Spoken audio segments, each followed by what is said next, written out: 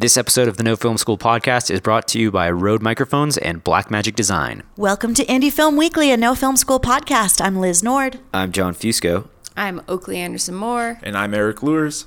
It's January 25th, 2017, and on this week's show, Miss Sundance? Don't worry, we were on the ground of America's biggest independent film festival, and we'll bring you all the news in this special episode.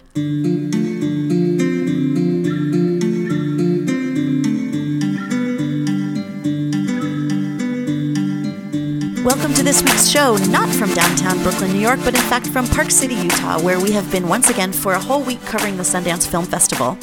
As always, we're here to bring you everything you might have missed while you were busy working on films, and this week the film industry has its eyes trained squarely on two places, the Sundance Film Festival and the Oscar nominations.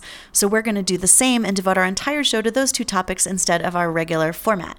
And we will start with the cold, hard facts of Sundance, and I do mean cold because it's frickin' freezing up here. What you got, Oakley? Well, let's see.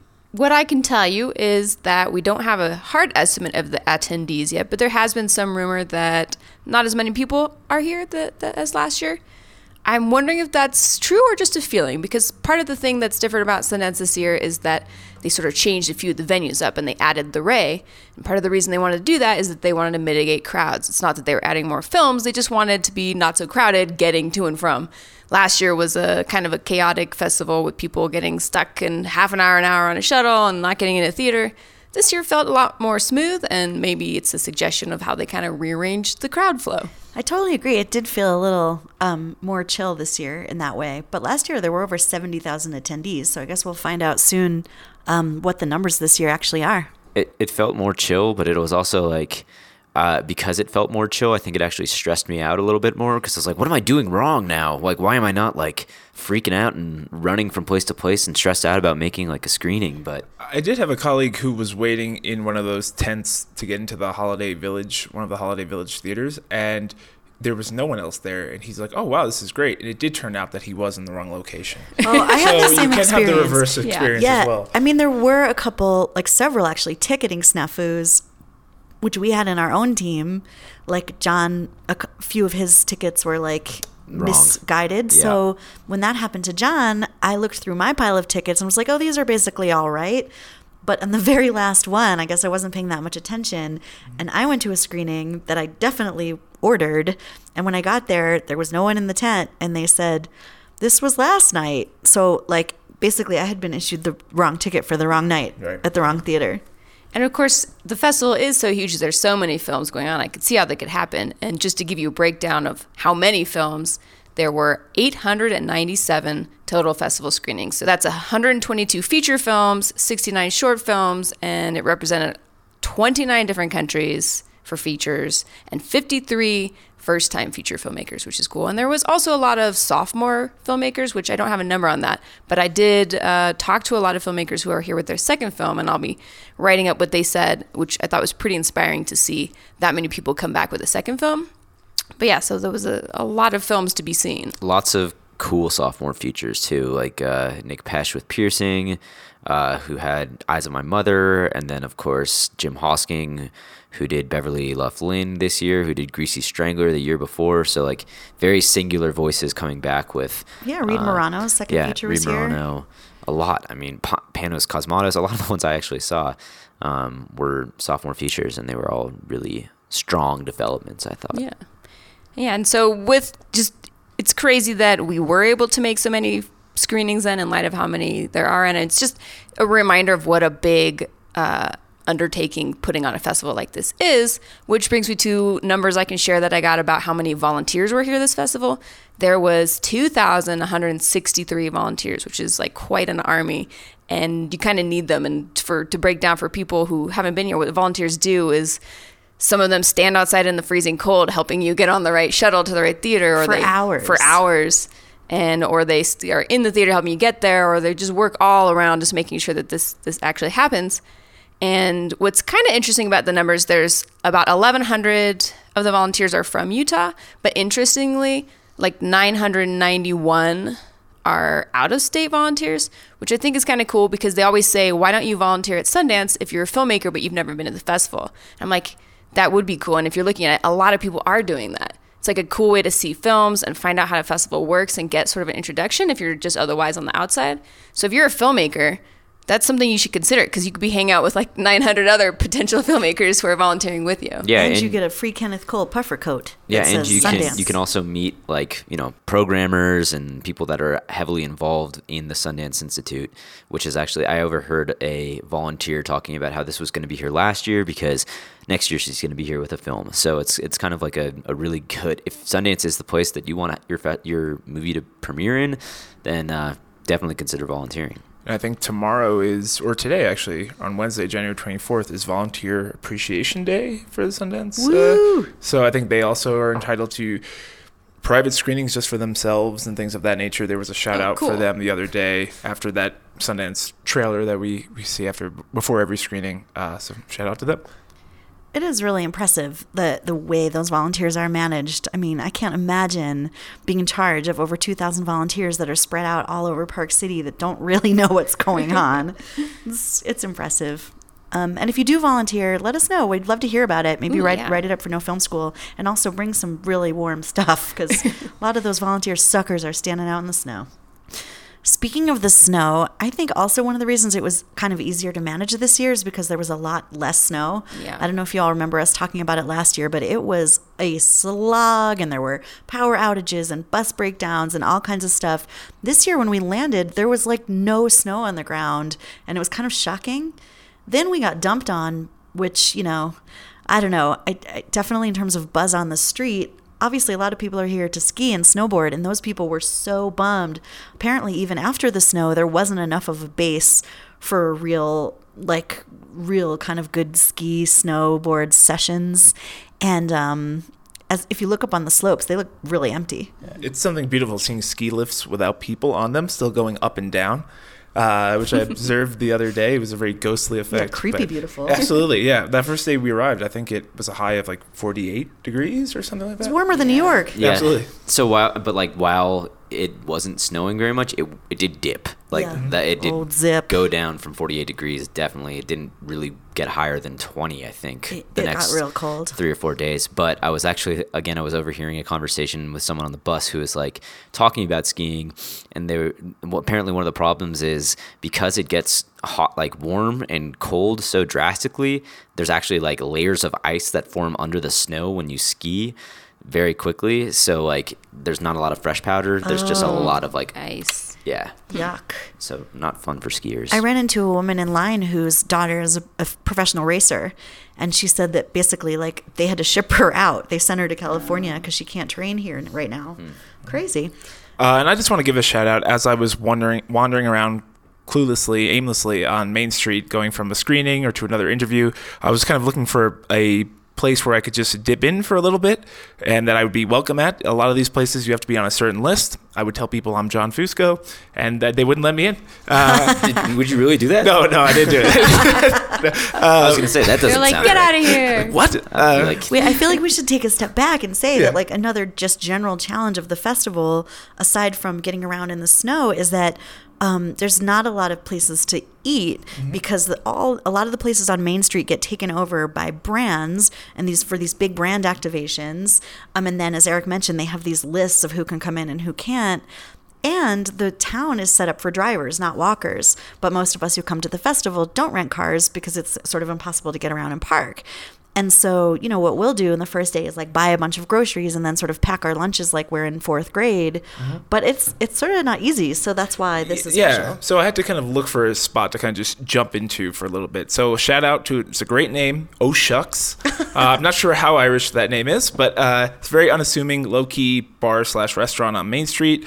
Has the daily chicken fingers and french fries that I kind of lived off of. A very nice daily spot to drop into when you're between interviews or screenings. There are salted peanuts for free that are on the bar and then wind up on the floor. Nice. And it's a very chill spot to step in for 20 minutes or so. It's cool that it's nice when you find a place that's cool that lets you in, because that's one thing that's kind of frustrating about being at the festival is that there's so many venues or little special events. Some are open to you, some are not. Yeah. How do you get in there? Or somebody in there is there's famous people, blah, blah, blah. It's like it creates kind of a weird vibe. And so walking down Main Street, you're like, God, where can I go? Yeah. Sometimes you don't need a table. just to go into a place. So it's nice to have something where you can just stand or, just retreat for a few minutes from the cold. Some free peanuts.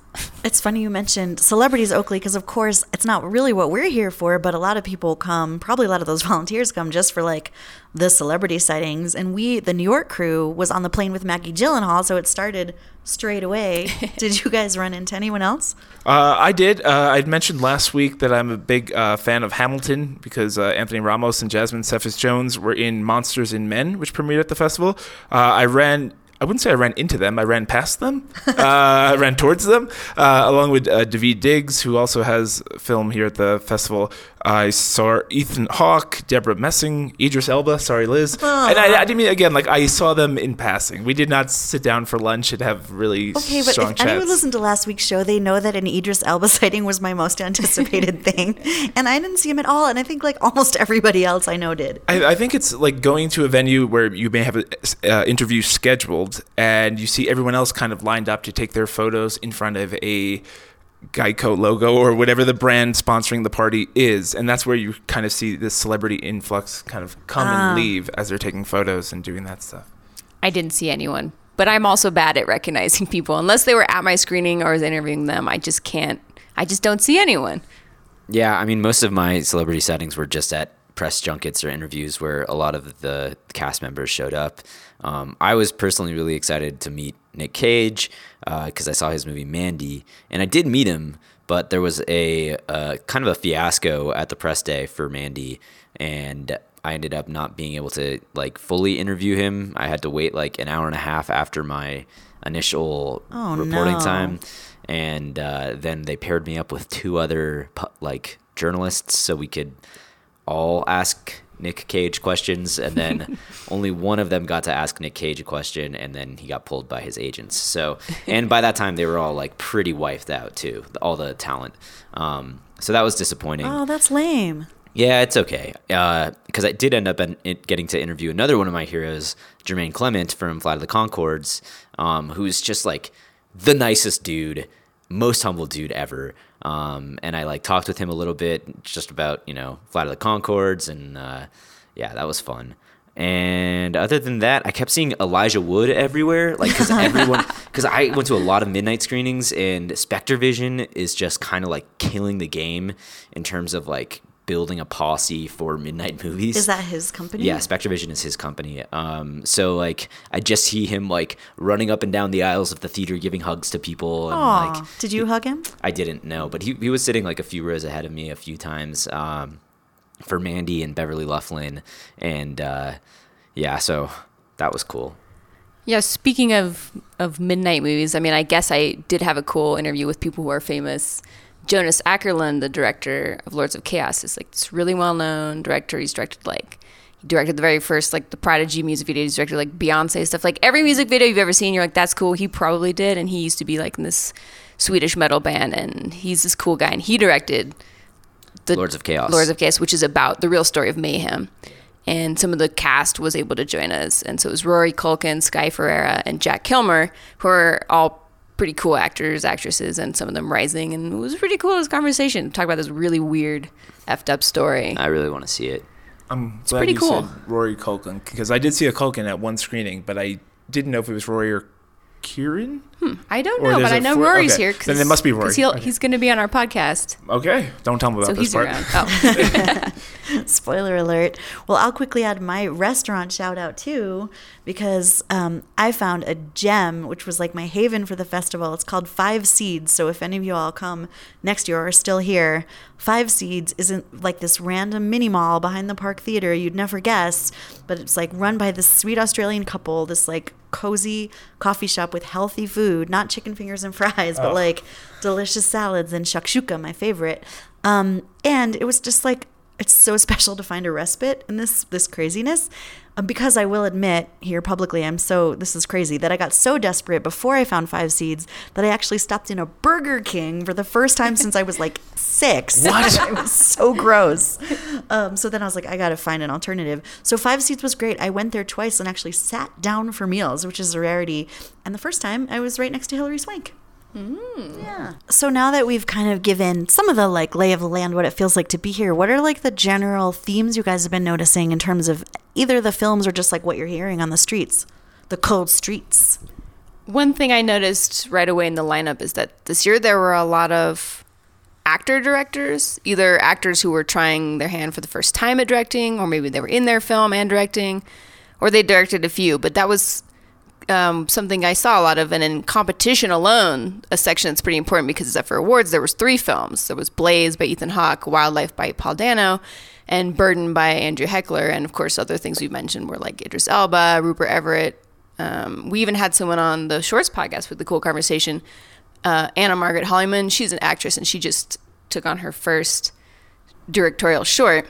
Oh, yeah. Actually, I'm recording later today an Indie Episodics podcast, and Nash Edgerton, who's a writer-director, Joel Edgerton's brother, did that one, too. Cool. Yeah, and I saw Damsel yesterday, and there was like a star-studded. It was like they're pretty well-rounded cast, and then one of the leads was like this guy was like, who is this guy? And it was David Zellner, who's one of the Zellner brothers. So they reversed it. They went from director to actor. Yeah. Oh, he didn't direct. No, he directed. Well, yeah, but he was like a big part in this feature. So and he was good. It was cool to see.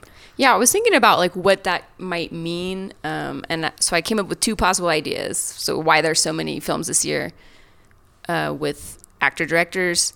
And from a cynical perspective, you could be like, oh, great. They're programming famous actors now who have made films. But, because those actors were able to get the attention to get their film made, and then were able to get it inside. So you can look at it cynically like, oh, gosh, because they have an audience that you don't have, maybe their film got in or something. That's like the John Fusco view. That is probably the John Fusco view. And that's probably partly true on every level. But I was also thinking that it could suggest something else as well. About independent film continually moving away from sort of the defined hierarchical roles of like the typical Hollywood set, and more about, an actor can be a director, a DP can be a director, an actress could be a DP, and kind of just showing that if you have talent in multiple areas, you don't have to just stick to one role and then report to the chain of command ahead of you. And I mean, you see that with Reed Morano, she's director and DP. So I was thinking maybe it's part of this other shift as well, where in independent film, people are having more freedom and flexibility to explore other roles that in the past you were considered only, available to be one particular type of creative talent on set. I like that view. Okay. So it's probably a combination of both. But yeah, and in some of those films that are pretty good, that have actor directors, and they brought a specific skill set. So it's an interesting development. One thing I've noticed this year, just by talking with a lot of filmmakers, is the process of doubling up, meaning that a lot of not just directors or actors, but everyone from every kind of spectrum of the film medium are coming with maybe multiple projects. Someone like a composer, Keegan DeWitt, who did scores for films both on the narrative and documentary fronts, like The Long Dumb Road and Bisbee 17, and actors with multiple projects in the festival, including, which is a really interesting story, this young boy, Josiah Gabriel. I'd say he's about 10 or 11. He has only made 3 films in his career, and they all premiered at Sundance this week. Wow. So if you want to see his entire filmography, just get down to Main Street today. You could probably do them back to back to back. And of course, also Andrea Riseborough has 4 films, including Burden, The Death of Stalin, Mandy, and Nancy. So these actors are really saving on plane tickets by having all of their films of the year premiere at the same festival. I saw Andrea Riseborough in Mandy, and I'd never seen her before in anything, but she was really great in it. And while I've mostly kept my head down in the blood, gore, nipple piercing, and chainsaw duel arena of the Midnight movies, I've heard some good things. Classic John. I've heard some good things about many of the films which address the racial issues that are pervading across the country. And there are a number of films and shorts here this year. I saw one of the shorts which specifically addressed police brutality. And one interesting thing to think about is how last year there were a lot of docs that dealt with these issues, and this year there are a lot of narratives. So I think like that's sort of a trend to watch with every Sundance is if you're interested in tackling a narrative with an important and timely theme, there's probably not a better place to look than last year's Sundance doc section. So based off of this year's doc section, for you guys who did see docs, because I only saw one doc, which was Robin Williams. So I don't think anyone's going to be making a Robin Williams biopic. But what do you think we'll see pop up in next year's narrative section based off of the trend of docs this year?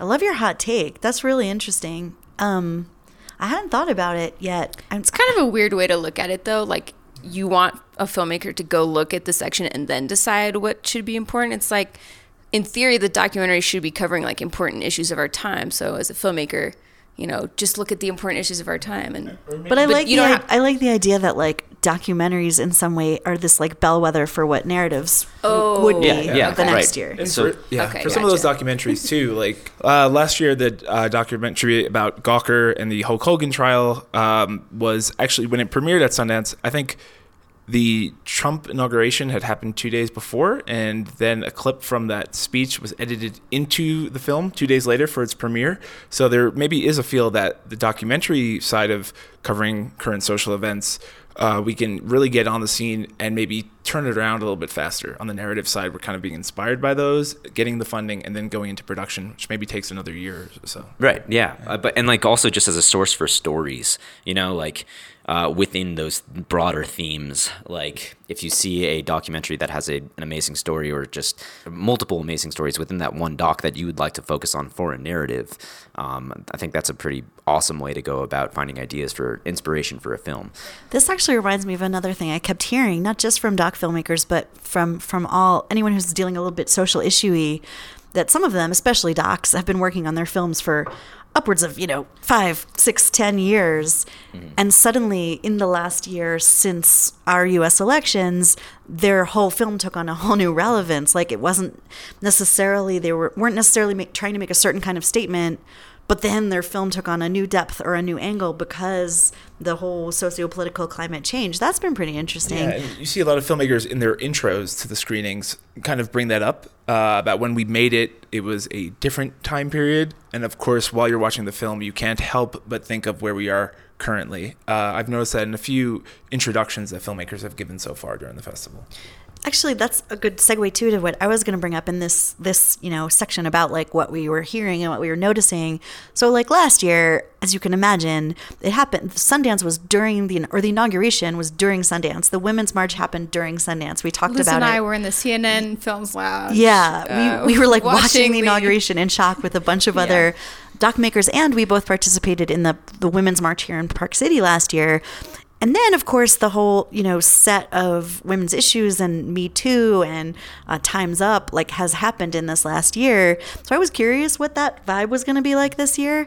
And it was definitely present. I mean, my feelers were out for it, but I don't think it was just me that noticed. Like, there was a lot of talk about it.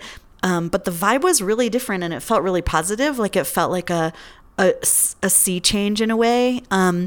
We had a respect rally on the anniversary of the Women's March here, which wasn't a march. It was just like this gathering. And it felt like, again, kind of positive. Like there were all these speakers, people with films in the festival. Nick Offerman had this whole hilarious bit. John and I were watching the live stream, and he was talking about like many of us men discovered in the last year that we have ears and that those organs are functional. Like people were a little more lighthearted about it. And it felt really positive. One thing I found kind of weird is that some companies were kind of capitalizing on the movement. So one thing that happens here is you get a lot of like free swag. And so I saw all these people with these Time's Up hats that had the Time's Up logo from the Golden Globes. And then on the other side of the hat is the MoviePass logo. So MoviePass was handing out Time's Up hats. I don't know how I feel about that. Those are two movements I strongly support. So. I mean, they're both great. I agree. I mean, at least they weren't selling them. And then, of course, in terms of films, so we got some stats. 42% of all films, features, and shorts were directed by women this year, which is way ahead of the industry at large, obviously, and also bigger than Sundance's own track record, where the past average has been around 25%. So 25% to 42%. I mean, it's been higher in recent years, but... also, there were just like a lot of stories in the festival about strong women by men and women. Like two of the docs that were really popular were the MIA doc about the performer MIA and about the performer Joan Jett, who are both these sort of like badass, rebellious female musicians. And those were both made by men. So female stories in general had like a strong presence here. Did you guys like notice any of that stuff? I mean, I just watched Kusama Infinity, which is a documentary and competition, and I'm interviewing the director later today, which is pretty exciting. But that's sort of an interesting film that come out this year because Kusama is an artist who's been around for a long time, and she never really got much recognition until just recently. And, you know, there's like, in the film they talk about that there's like, in the art world, which is in some ways parallel to the film world, but maybe in some ways not, you know, 3 to 5% of any collections are female artists, which is actually even more pitiful than the film industry. And Kusama is now the biggest selling artist in the world, which is kind of an interesting story to watch. I saw two out of 10 of the movies I saw were directed by females, and I'd say that like maybe 4 other ones were directed by men but featured strong female leads, like very strong female leads. So in a way it was interesting for me. I think that like I'm not touting male directors or anything, but it's really interesting to see like the male's perspective of a strong female lead versus the female's perspective of a strong female lead. I think like for men, and maybe it's just because I saw a lot of aggressive midnight movies, but the females leads in their stories tended to actually be like more brutal and violent and self-assured.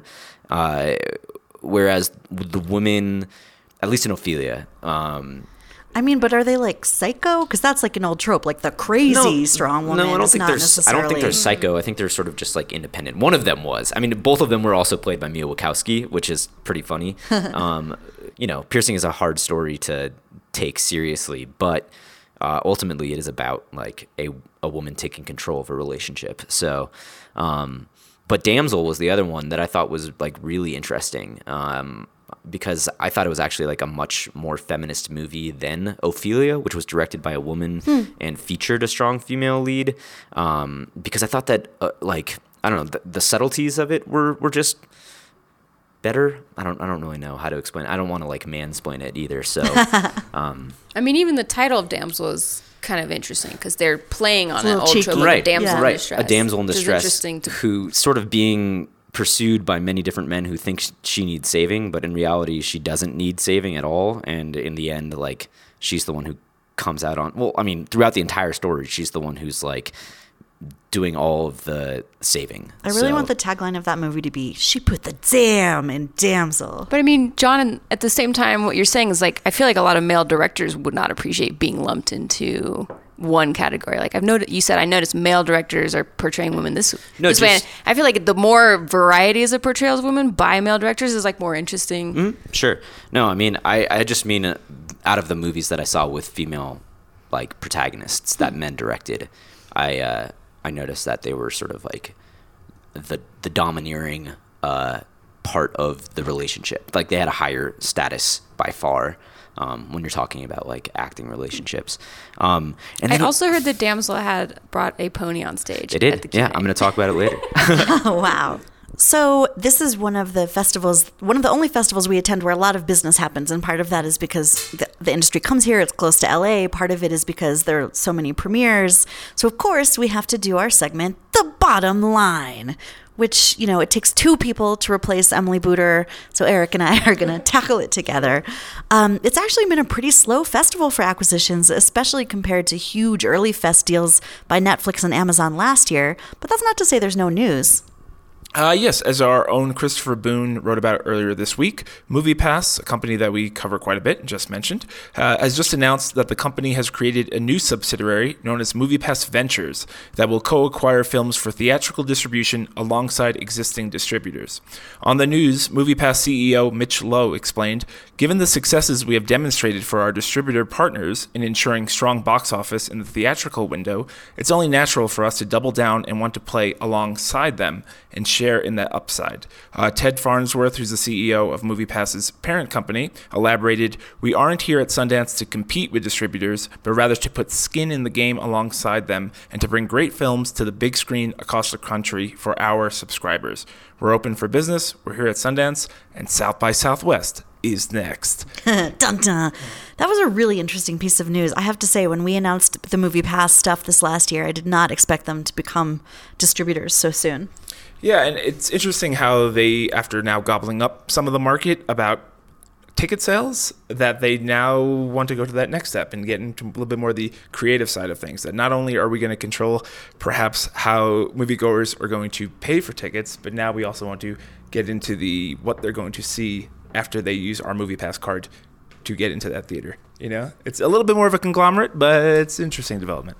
Of course, there were a few pre-festival acquisitions. So Netflix came in with 3 narrative features, A Futile and Stupid Gesture, Come Sunday, and Private Life. There was actually a question about whether they would acquire anything at all during the festival, as they already have 80 original films lined up for release in 2018. And in fact, I've only heard about one Netflix festival acquisition so far, which was Sophie Sartain and Roberta Grossman's doc, Seeing Allred, about the controversial women's rights attorney Gloria Allred. Amazon Studios came in with Lauren Greenfield's opening night documentary Generation Wealth, which already has a theatrical release date of July 20th. HBO grabbed Oscar-nominated filmmaker Nathaniel Kahn's Art World doc, The Price of Everything, just before the festival. And Eugene Jarecki's new documentary about Elvis, called The King, sold to Oscilloscope the day before the festival kicked off. We should also give a special shout-out to Oscilloscope, which celebrated its 10th anniversary at the festival, and we all went to their party last night, which was so brodacious it got shut down. By the way, I didn't really realize I put this stuff in our script, but when I just read it, so all the pre-festival acquisitions were documentaries. Interesting to note. Well, also, as reported on by Variety earlier this week, media investment company 30 West is acquiring a majority ownership in Neon, which, if you've heard of Neon, they're a specialist in the independent theatrical marketing and distribution space. Which by the way, opened last year, and it's part of the whole Alamo Theaters family. Yes, and it's interesting to see how they put out from last year Beach Rats and Ingrid Goes West, along other titles, and 30 West and Neon collaborated on I, Tonya, which just came out and is now up for a few Academy Awards. One component of the partnership is the acquisition of SR Media's interest in the company, and CAA negotiated the deal on SR Media's behalf. So yeah, I mean, they made this big announcement at Sundance about their merger, and then Neon 30 West kind of came out with a bang right away. They made the first 8-figure deal of the festival.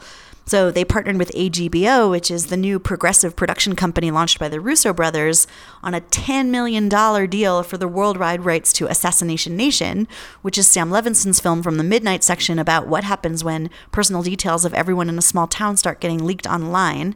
Sounds like sort of like a horror Gossip Girl. And then Neon 30 West also acquired police shooting drama Monsters and Men by first-time writer-director Rinaldo Marcus Green for an undisclosed amount. And they also had purchased a Colette, which premiered earlier this week in the festival, and I believe that was the first purchase of their newfound collaboration. A couple other acquisitions we heard about: Search, a film starring John Cho and told entirely via computer screen, sold to Sony Pictures for $5 million, and Steve James' 10-part episodic work America to Me sold to Starz.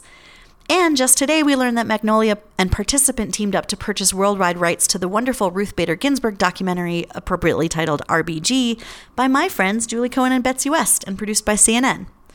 I was surprised that I hadn't heard of any buys by A24 yet, which really surprised me because they were like one of the hottest indie distributors last year with The Disaster Artist, Lady Bird, and The Florida Project. I don't know if that says more about the company, the overall market, or the festival, but I'll definitely be keeping an eye on whatever A24 is going to do next. Yeah, I think they have a film called 8th Grade here, which has been getting a lot of buzz, and they kind of came to the festival with that already in their lineup, and people are already comparing it to Lady Bird coming of age story as well, so that will be something talked about, I guess, for months to come as well. A couple other festival news items. We're not doing our regular grants section today, but I do want to mention a really cool opportunity that was announced during Sundance. If you've got an original feature-length live-action screenplay of any genre that feasibly can be produced with an all-in budget of up to $1 million, which a lot of you probably do, definitely look into BET and Paramount's new Project Create. That's CRE number 8. The winning screenplay of Project Create will be purchased for $55,000 and made into a feature film, and will also be the subject of a 1-hour BET doc special about the making of. The catches are that you must have earned less than $10,000 as a screenwriter or director for theatrical films or TV, and if you win, you must live in or relocate to LA, Atlanta, or another U.S. city for up to 7 months during production. But we'll put a link with all the details in this week's podcast post.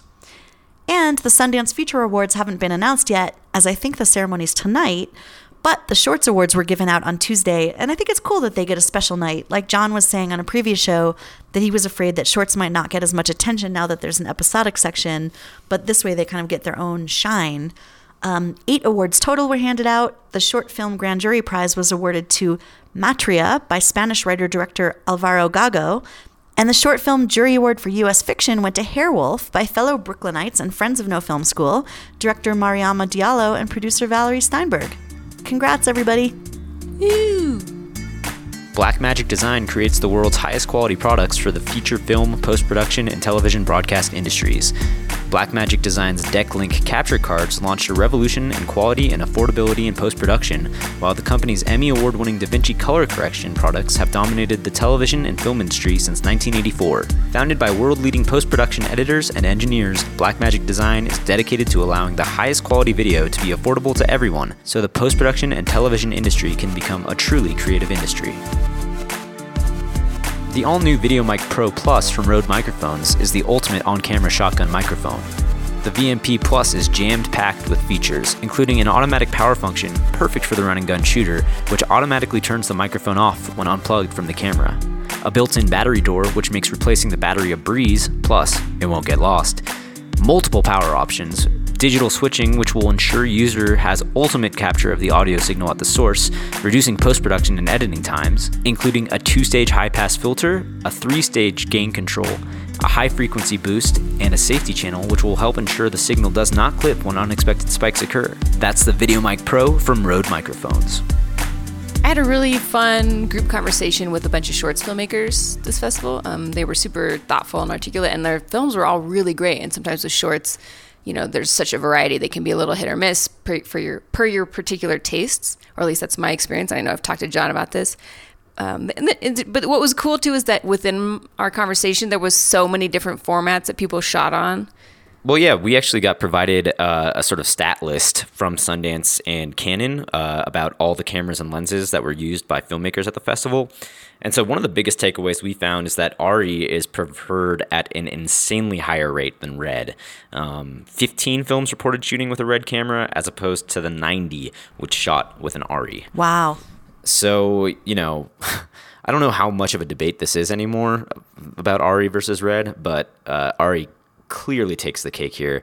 In fact, the ARRI Alexa was the most popular camera among filmmakers in the festival, while the most popular lens was the Canon EF series. While Midnights, which I mostly went to, preferred sort of the character that a Cook lens would give you. That's because many of these are shot on anamorphic lenses over spherical lenses. Those who have been championing a comeback for film will also be disappointed to hear that out of 247 movies that we got statistics from, only 3 of those were shot on film. So I don't know what that says. I guess like independent features are not having an easy time making the transition back to film, whereas, you know, we've seen Dunkirk and more bigger budget movies shooting on film. The indies aren't really ready to make that step back yet. I had a short filmmaker in the podcast with the film Mud that was shot on 16 millimeter, okay, which was really lent to it, but it's a short. Another one of the movies that shot on film was a short for Ananona, which ended up winning a special jury prize. So, you know, maybe it's easier for short filmmakers to use film because cheaper. they're dealing with less stock, but as far as features go, only Wren Boys and the highly buzzed about We the Animals shot on film. But speaking of shorts, only 14% were shot with a DSLR, and I'm assuming this also means Micro Four Thirds, but I'm not positive. I know that Micro Four Thirds are more popular these days than DSLRs, but this is kind of crazy considering that shorts are supposed to be these low-budget affairs. It seems like if you want to stand out, you're going to have to go with a cinema camera of some sort, and that can be like something as cheap as a C200 or a C300 or whatever, probably better for low-budget filmmakers than jumping up to REs or Reds. But that being said, I shot my short on an RE, and it wasn't that expensive. So yeah, I mean, if you can rent, you don't have to buy the RE. So obviously. Like, definitely look into it if you have a short that you're really passionate about. Consider making that jump to a cinema camera. Sony cameras, however, were used on 28 films, while only 1 film was shot on a Panasonic, which was a shock to Charles Haine, I remember reading. Well, he was saying since the EVA 1 came out this year, he's imagining that these stats are really going to shift next year because it's a cinema camera. We'll see. I think like a lot of this is because films that shot with Sony cameras, like the FS5 or whatever more cinema quality Sony cameras, could also use like the A7S and get like a dual camera thing going on. So if you're considering getting a Micro Four Thirds camera, that's something that you probably want to consider, is that, you know, a lot of these features that are shot on cinema quality Sony cameras are being used in tandem with Sony Micro Four Thirds cameras, whereas Panasonic's cameras, cinema cameras, aren't really showing up yet. So the GH5 probably isn't as worthwhile in that sense. But just another thing for you to consider when going down that line of trying to buy a Micro Four Thirds camera. So John, on your short, you mentioned you used an RE. Did you rent that? Yeah, I rented it. With like a package of vintage Lomo anamorphics and like I forget what the monitors were, but like monitors and diopters. And Ari got us all that stuff for like a really good deal. They made it really easy for us. I think it was like something like $2,100 for the whole package for an entire week. So nice. It's pretty good, and it's definitely doable. You just got to be resourceful and reach out to do your research, talk to everyone on your crew that may have worked with Ari before, and then like if they have worked with Ari, reach out to that same sales representative, and from there, you can find some connections that could help you out. They're always willing to help you, and I think that's maybe another reason why we see so many features shot on Aris in the independent world, is because they're really good about helping you out, whereas Red isn't really a rental company, or they don't really have like a rental source in the same way that Ari Rental does. So yeah. So if you've all been listening to our festival episodes, you know that we've taken on a very, very highly regarded awards section of our own. So the No Film School Awards this year, let's start with those coming from Mr. Eric Lewers. Okay, so these awards I think I'm going to give out every year going forward, and they're not going to change depending on the film that's screening. My award for most emotional movie about funny people is David Wayne's A Futile and Stupid Gesture, which will be premiering on Netflix this Friday. It's about Doug Kenny, who was the co-founder of the National Lampoon magazine and the whole brand that led to radio shows, live performances, and of course the famous film franchise, including Animal House and Caddyshack. It's actually a very funny movie, but it becomes somewhat tragic if you follow what happens to Doug Kenny in his life, who, after battling a severe drug addiction, eventually takes his own life in 1980. So while it is still a very funny movie from David Wayne, and it is what you've come to expect from his filmography, it does have some more emotional depth than I expected going in. My second award is for Most Inventive Cinematography and Editing, which is a less fun-sounding category, but still very, very valuable. Would go to Ramel Ross's Hell County This Morning, This Evening, which is a kind of experimental documentary which has so much going on with superimpositions, time lapses, associative editing, archival footage, cinema verite, and pretty much any other kind of interesting, really kind of experimental camera choice that you can think of. It's in here over a very fast but extremely rich and enjoyable 72 minutes, and there are images that I'm still thinking about, and it's going to stay with me for quite a while. My two awards. I know you're all on the edge of your seat. I'm opening the envelope. My first one is the Fuck the Critics Award. It goes to Sorry to Bother You by Boots Riley, which if you listened last week, you heard was one of my most anticipated. Now, it was also in a lot of other most anticipated lists. And then the reviews were really mixed. And some of them were like, I felt like the general gist of the reviews were like, it's ambitious, but not that good. And I actually loved it, even though I had high expectations. And you know what? It's not for everyone. Like, it's really weird, and it's really pretty racially charged. It's a little bit like Get Out, except it actually is a comedy. So basically, there's this telemarketer played by Lakeith Stanfield. And he was excellent in it. And he's kind of like this loser, and he gets this telemarketing job, and he's not very successful at it until this Danny Glover mentor character leans over and tells him that he has to start using his white voice. on the calls. And it's hilarious because then he becomes overdubbed by David Cross, the comedian. And so it's pretty bizarre. But it's like once he starts using his white voice, you know, his sales are like skyrocketing. And the whole thing is like this really, like it's a big farce. And it's like kind of skewering everything, capitalism, racism, but with this huge level of attention to detail and sort of bizarre elements. Like you have to buy into it, but I think it's like the most inventive thing I've seen in a long time. And I think with, you know, us, we're seeing so many films and it can get to this point where you're like, yeah, maybe I've seen this before, but you definitely have not seen this one before. So sounds amazing. Yeah, it's really something. And it's, by the way, also another reviewer was like, it tries to be funny, but it's not.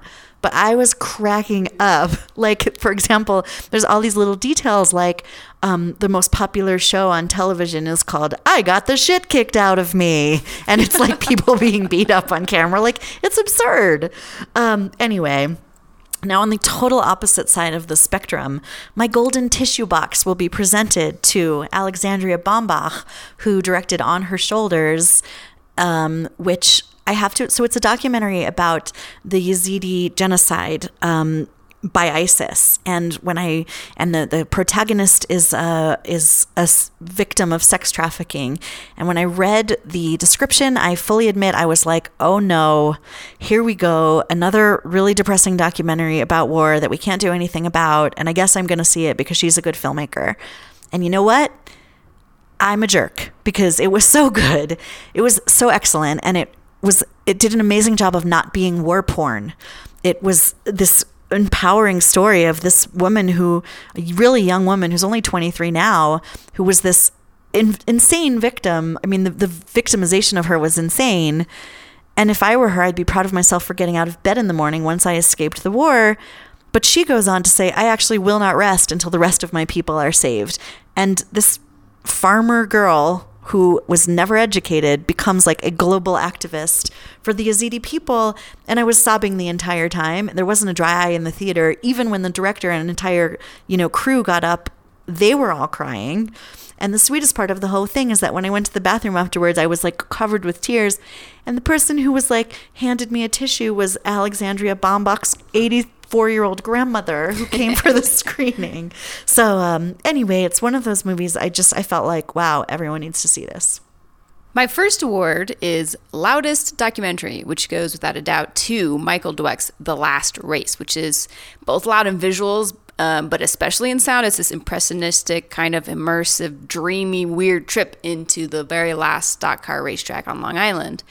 And I did an interview with Michael, and visually it's like he soldered on cameras to all of the cars, but he also did that with microphones, and he recorded like hundreds of different sounds of these stock cars racing. And the movie is so loud. It's super cool. It's like there's classical music, but then there's like vroom, like just that was a weak engine sound. It was like vroom, like, but it was so loud. People in the cinema, I was in the very back, and people were like clutching their eardrums, but it was awesome.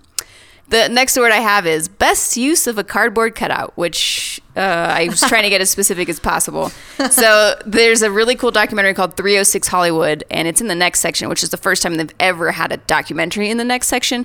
And it's super interesting. It follows the director, which are a brother and sister. They go to their deceased grandma's house and they kind of excavate her life and bring to life. And it's a rumination on kind of life and death and all this stuff. But it's super creative. They have dance sequences and bizarre visuals and all this interesting stuff. But at the premiere, they had a cardboard cutout of their grandmother's head, and they put one on every single seat in the theater, which was a very bizarre visual so to weird. walk into the theater and kind of set up the scene for this magical realist documentary. It was cool. Great award. That's going to be highly competitive next year, the best use of the cardboard cutout. We'll see, I don't know if it's going to be as competitive as my first award, which is Best Use of Horse. Go on. This award goes to a film I really enjoyed, which was the Zellner Brothers' Damsel. It's, as I was saying, it's a really hilarious feminist anti-Western that is kind of almost Shakespearean in a way. The movie bolsters some incredible and hilarious performances from Robert Pattinson, who kind of deserves an award himself for distancing himself from a debut in a shitty teen franchise, because he's really done that with this movie and many other of his other films over the past couple years. And Mia Wasikowska, who was also here for Nicholas Pesch's insane sophomore feature Piercing. But the real star of the film was a miniature horse named Daisy, who played the miniature horse Butterscotch. There were other regular horses in the film, but Daisy really took the cake. As Pattinson's character explained in the film, having a miniature horse is a great conversation starter.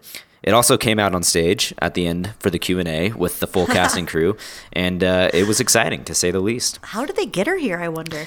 Well, they shot the movie in Park City and in the mountains of Utah, so I imagine that it's a very small horse. She's local. She's a service animal, and I think she's kind of used to these sort of things by now. She's a service animal. She could have ridden the shuttle to the screen. Yeah. That's funny that's a theme, because on a side note, the opening night of Slam Dance was called Pick of the Litter, and it was a whole film about service animals. There you go. Coincidence? I don't know. What's your next award? I'm literally on the edge of my seat. Well, so I'm kind of trying to decide between. I might do 3 awards, but I'll keep it brief. My second award is the most midnight movie, which clearly goes to Mandy, which is something I've talked about like 3 times already. And it's Did you like it? I forget. I did like it. It's actually currently the highest rated film on Rotten Tomatoes out of Sundance. Is that because you keep going on and voting? No, I have no It's been influence rated on 47 Rotten times Tomatoes. by John Fusco. So yeah, I talked about it in our preview show, and it pretty much blew me away. I've never seen anything like it. Panos Cosmatos has a really dark and inventive mind. He blends sci-fi with horror and fantasy and comedy, and it's just this super disturbing, brutal, metal, psychedelic film that doesn't hold anything back. There's a chainsaw fight, a tiger on acid, satanic cults who use horns to call a gang of Hellraiser type bikers to like kill people. It's really crazy. We were going to do a whole section on our most interesting Q&As and interviews, but because we're here at Sundance, we're actually about to have another group come in here for a podcast recording. So I'm just going to say that there's going to be tons of excellent content. I think we got some really excellent, high quality, interesting interviews this year. And we'll link to all of that. And there's so many anecdotes. Maybe we'll share some more next week. But in the meantime, we can't let this episode go without talking about the other huge movie news of the week, which of course was the Oscar noms. Sure. So now that you know about some possible Oscar contenders for next year, as promised, we won't let you go without this little news from this year's big awards, since the official nominees were announced on Tuesday. And while they made some really great calls for the most part, there were a few glaring holes. The most obvious, of course, is the exclusion of the Florida Project in every single category except for Best Supporting Actor, which Willem Dafoe got nominated for. And if they hadn't nominated him, then there probably would have been riots. But, it's strange to think that they only nominated 9 films when they could have included 10, so it's almost like they deliberately left it out for some reason. So weird. So that full list includes Call Me By Your Name, Darkest Hour, Dunkirk, Get Out, Lady Bird, Phantom Thread, The Post, The Shape of Water, and 3 Billboards Outside Ebbing, Missouri. The most nominations went to Guillermo del Toro's The Shape of Water with 13, and while Jordan Peele and Greta Gerwig were both snubbed at the Golden Globes, the Academy Awards made up for it by nominating them both for Best Director. Gerwig and Peele joined Del Toro, who won the Globe, Paul Thomas Anderson with Phantom Thread, and Christopher Nolan for Dunkirk. Interestingly, PTA is the only director in the group to have been previously nominated. Wow. Yeah, Gerwig and Peele are both first-time filmmakers themselves, so that's a pretty awesome honor to have. It's a new day, baby. At 22, Call Me By Your Name star Timothy Chalamet was the youngest. Chalamet. He's the youngest actor to be nominated and would be the youngest actor to ever win the award. While at 88, Christopher Plummer is the oldest actor to earn an Oscar nominee. I love that, the oldest and youngest. It's an acting nominee. So Plummer was nominated for the Best Supporting Role for the role he took from Kevin Spacey in All the Money in the World. And talking about old people, Agnes Varda is the oldest ever Oscar nominee at 89, picking up a nod for co-directing the documentary Faces Places. And Eric pointed out earlier that she also was given the honorary Oscar earlier this year, so she might be one of the only directors to be given an honorary Oscar and nominated in the same year. So, as we said, this is a more inclusive year, but at the same time, it sort of I don't know. There were only 4 minorities nominated for their acting work this year. Daniel Kaluuya, who was nominated for Get Out, which is pretty awesome. Denzel Washington, Octavia Spencer, and Mary J. Blige. And that's down from 7 minority nominees last year. Jordan Peele's nomination for Get Out makes him only the 5th black filmmaker to be nominated for Best Director, and Greta Gerwig's nomination makes her only the 5th female director to ever be nominated, and the first in 8 years. Yance Ford of Strong Island also made history by becoming the first openly transgender man to win a nod, thanks for his documentary, Strong Island. I also want to give a huge shout out to Rachel Morrison for being the first female DP ever to be nominated in the cinematography category for her gorgeous work on Mudbound. And as I said in a post I was quoted in on Grok Nation, which for those of you who don't know is Mayim Bialik's strangely widely read blog, the Academy changed its voting pool, as we reported earlier this year, and it seems to be paying off. Despite what John said about the acting categories, the nominees are finally starting to reflect the population at large in almost every major category, including, again, directing, cinematography. Of course, the work should speak for itself, but it really feels to me like an exciting time for filmmakers and moviegoers alike. And yet, once again, I was not nominated for anything. Oh, next year we'll give you one of our No Film School Awards for least nominated director. I hope it's best use of horse. It's like worst use of horse, more likely. There were hardly any horses in your film. That's true. What about next year's film? There'll be a new film. I'll add more horses. Oakley's going to make a film about corn. Probably, actually. Anyway, it's a really big help to all of us in getting through these very long, very cold, very demanding days at the festival to know that you're out there listening and reading the work. And along the same lines, we have to give a major, major shout out to Chris Boone, our longtime writer who pinch hits and helps edit during the festival. We really couldn't do it and be as productive without him. So Chris, we love you. Thank you so much. Thanks, Chris. Thank you, Chris. And of course, we gathered so much content. We're going to continue putting up Sundance coverage through next week and maybe beyond. And the podcast we've been doing will be going up for the next couple months every Monday. So please check everything out on nofilmschool.com. Yeah, and Liz, don't forget to remind them to subscribe to the No Film School podcast on whatever podcast platform you so choose to subscribe to on. And rate us 5 stars if that's on iTunes, because it helps us get some visibility. And of course, stay in touch. We're all on Twitter. I'm at LizFilm. I'm at Oakswagon. Hey, that's mine. She's at Eric Lewers. And I'm also at Jim_John_Jim. Jim. Oakley, what's your Twitter handle? At Oakswagon. Gotcha. Anywhere the Volkswagen will go. We're all at No Film School. See you next Thursday.